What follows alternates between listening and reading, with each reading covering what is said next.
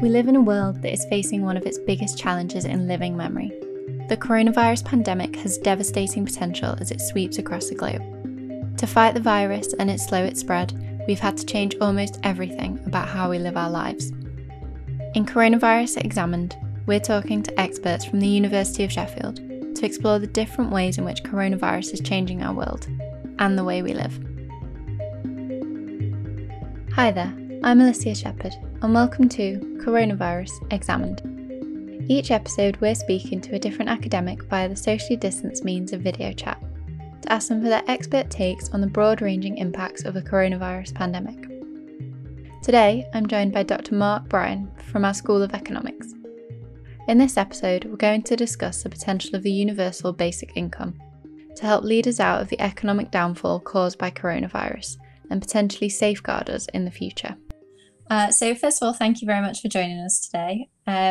Just before we get really into it, could you tell us a little bit more about your research interests? Obviously, you're a researcher in economics, which is sort of a bit more about that. I'm basically a labour economist, so my research interests are about the labour market. But in particular, I'm interested in how the labour market interacts with people's health and their well-being. So I'm interested in how people's experiences of work affect their well-being and their health, but also how their health and their well-being might affect their experiences of work, what sorts of jobs they do, the quality of those jobs, how much they get paid, that sort of things. And the way I look at that with my colleagues in the economics department is that we use large-scale data sets that are normally large-scale surveys of the population, and so we use statistical techniques to try and disentangle all the different factors, so that, for example, we can separate the effect of health on work and the effect of work on health. And I guess it's in that context I got interested in universal basic income and thinking how if people had a universal basic income, it might affect their experiences of work and how they thought about it, and so how it might affect their well-being and their health, and how having a universal basic income might change the choices that they made in the labour market and the experiences that they had there. So just taking a bit of a step back from that at the moment, what is the impact of the coronavirus crisis on our financial situations, both as a country but also on an individual level? So obviously it's had a big effect on everybody. It's had a massive effect on the economy because of the lockdown. There's a sort of prediction from the Office for Budget Responsibility, the OBR, that says that after the second quarter, the economy is going to be 35% smaller than it was before. So it's obviously had a huge effect on the economy. And if we're producing less, then at some point we're also going to have to be consuming less, because you can only consume what you produce. So in aggregate, there's going to be a huge effect on people's consumption. Obviously, at the household level, that's reflected in the amount of money people have coming in. It's not equal across households. There's a lot of inequality in the way that it's affected households. And there was a study a while ago that said at the moment it's households are getting about £500 a month less in disposable income than they were before. But of course, at the moment, we have these support measures in place for people who've lost their jobs or who are self-employed and who've had to put the business on hold. So the losses are only going to get worse as the government support measures get wound down and we start to come out of lockdown. So there's been a large effect, and that's why some of us are interested in whether a basic income could help smooth that path. Do you think that it could, like you say, smooth that path either now or in terms of safeguarding us in the future from events and crises like this? I mean, basic income is something that people have been interested in for a long time. So for actually hundreds of years, it was originally, or one of the original proposers of a sort of basic income was Thomas Paine, who was talking about everybody having a fair share of land. Everybody should have a right to a certain amount of land, and that will be the basis of a basic income. But recently, in more recent decades, people have been concerned about insecurity in the labour market, about a very complicated means-tested benefit system that some people fall through the gaps of. And so those concerns have kind of been bubbling up under the surface. But I think what's happened with the coronavirus crisis is that it's really exposed those in very sharp relief. So we've seen that if you haven't got a stable job, or you're caring for somebody, then you're very vulnerable now. So it's been estimated that up to 5 million people may be falling through the gaps of the measures that the government's put in place, the job retention scheme and the self-employment support scheme. And so potentially what a basic income could do is fill in those gaps as a kind of emergency measure, so that at least everybody would have a basic foundation to fall back on. And so what some of us have called that is an emergency basic income. So what we've done, we proposed an emergency basic income at the start of the crisis as a measure to stop people falling, to make sure that everybody would have a basic foundation during the crisis. And since then, we've also come up with the idea of a recovery basic income. So this would be a basic income that would come in after the lockdown and when the job support scheme is being wound down, or when it's been wound down. So what we're going in that the situation we think that we're going to be in then is that the economy will still be on its uppers. So we'll still be in a severe recession. So households are going to need to support to go out spending again, especially those that did fall through the gaps. But also the economy will need a boost. So a basic income, a recovery basic income, would have a double kind of purpose. It would support households and it would also stimulate the economy. So we think that could be a path out of lockdown towards getting the economy going again. And how does that work? Is it literally a case of giving absolutely everybody this basic income, and anything that, if households do have their own income, then that's on top of this? Or is it specific people? But then obviously you've mentioned, there's difficulties with means testing there. How does that actually all work? So the idea of a basic income is everybody gets it. So everybody gets a regular, or the idea of a permanent basic income is everybody will get a regular individual payment. So if you think of something like child benefit or the basic state pension, it's a little bit like that. So with the state pension, as long as you've got enough years of contribution, you get that basic foundation. So it's the same kind of idea, but applied to everybody. So I think rather than thinking of it as a top-up, it's almost better to think of it as a foundation. So obviously that all sounds ideal in theory to me. Is it practical from the government's point of view and things, for example? Well, these models that people have come up with, they're the serious models. So they've been, they've simulated the models using what we call microsimulation methods.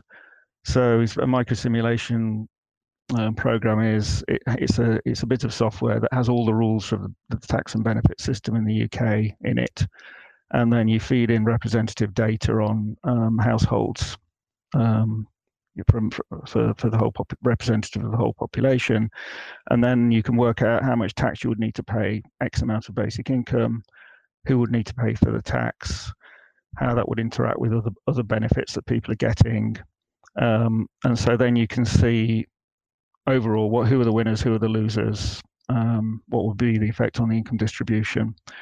And so what's come out of that is kind of the levels of tax which will be needed. So there's one very common model which is quite a low basic income of about £60 a week that everybody would get, and that would require tax rises of about 3p in the pound for income tax. So all the tax rates would go up by about 3p in the pound, and you would lose your tax allowance. So it would replace the basic income would replace the tax allowance, and also then the national insurance threshold will go to zero at the bottom. So in a sense of could it work? Is it practical? I think that you could implement taxes like that. I think probably the barrier is more political than practical. It's about whether people buy into the idea of this sort of system. So that's the sort of conversation that's being promoted at the moment about whether people will actually want to buy into that idea. But in terms of whether it's feasible, it's certainly feasible to change taxes in that sort of order. There are pilots that have been done to see the effects of a basic income in various parts of the world, and how we started this work in Sheffield is we wanted to do a pilot in Sheffield. So it's not happened yet because these pilots are very expensive, but we're still interested in that idea. But what they do with pilots is they give a sample of people. So normally it's a few thousand people a basic income, and then they compare them with similar people who don't get a basic income, and they see what the effects are. So they've used those sorts of pilots to look at the way it changes people's behaviour and choices. So, do they stop work? That's a common objection to a basic income, that everybody would just put their feet up and do nothing. And what the pilots have shown is that in almost all cases that doesn't happen. That's quite rare. Sometimes there is a kind of reduction at the margin.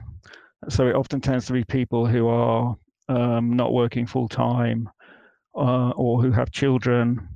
Sometimes it's young people who cut back a little bit, but for the people responsible for children, it tends to be to do more childcare. And for some of the younger people, it tends to be to do education rather than going straight into work. So there's very little evidence that actually main earners just stop working. It tends to be people who are a bit less attached to the labour market, and it tends to be to go and do other things that, it's not just leisure, it's actually things which might have a payback down the line, or are just activities that are actually valuable in themselves, but they're just not paid work.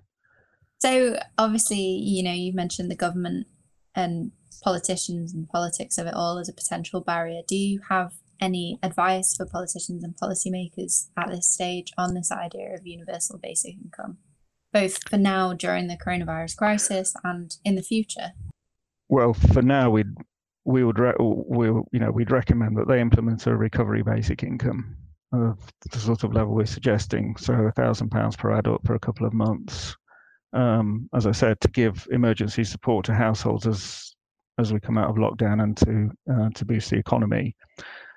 And then going forward, then I would suggest that they look seriously into setting up a permanent basic income. So as I said, there's different models of that, and to looking into the finances of it, to looking into the feasibility of it, to setting up pilots so that we can actually test it in the UK context, because the evidence I was referring to before, because it's never been tried in the UK before, the evidence I'm referring to actually comes from other countries, often quite a long time ago. Actually, a lot of the very early trials were done in the US in the 60s and 70s. So given that the world's changed a lot since then, the labour market's changed hugely, obviously. So we really do need new evidence, and evidence that's directly related to the British context. So that's something that they could set up.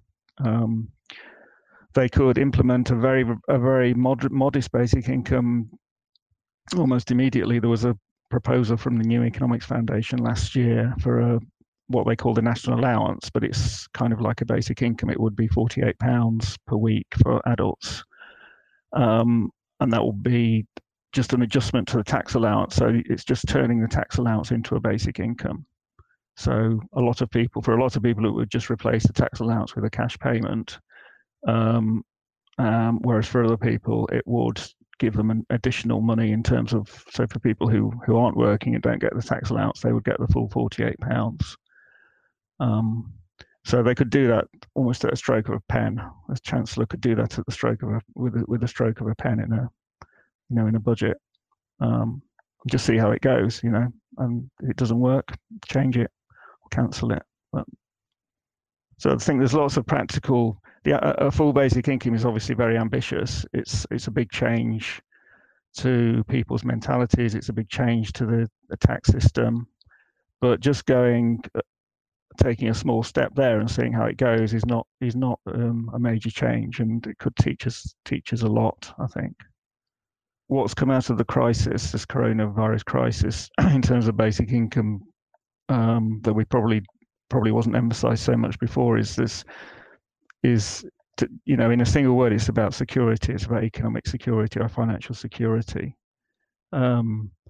That it's really revealed that there's a fundamental lack of security for a lot of people in the economy, and basic income would address that.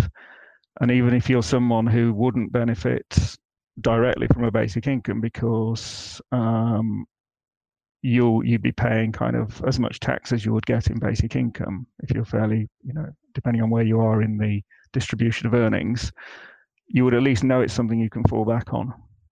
So even for quite well-off people who don't need the money, they'd be financing something which could well benefit them if some completely unanticipated shock does hit them. Great. Well, thank you so much for speaking to us today. That was really interesting to know a little bit more about the economics behind it all and your ideas for universal basic income. Okay, it was nice to talk to you. Thank you. Before we go, we'd just like to say a huge thanks to Mark for talking to us on Coronavirus Examined. Thanks for listening, and hopefully you'll join us for our next episode, where we'll be talking about the impact of the coronavirus pandemic on the disabled community. Coronavirus Examined is a podcast series from the University of Sheffield. It's presented by me, Alicia Shepherd, and edited and produced by Harry Clulow and Tommy Wilson. To find out more about the University of Sheffield's research around coronavirus, head to sheffield.ac.uk/research/coronavirus.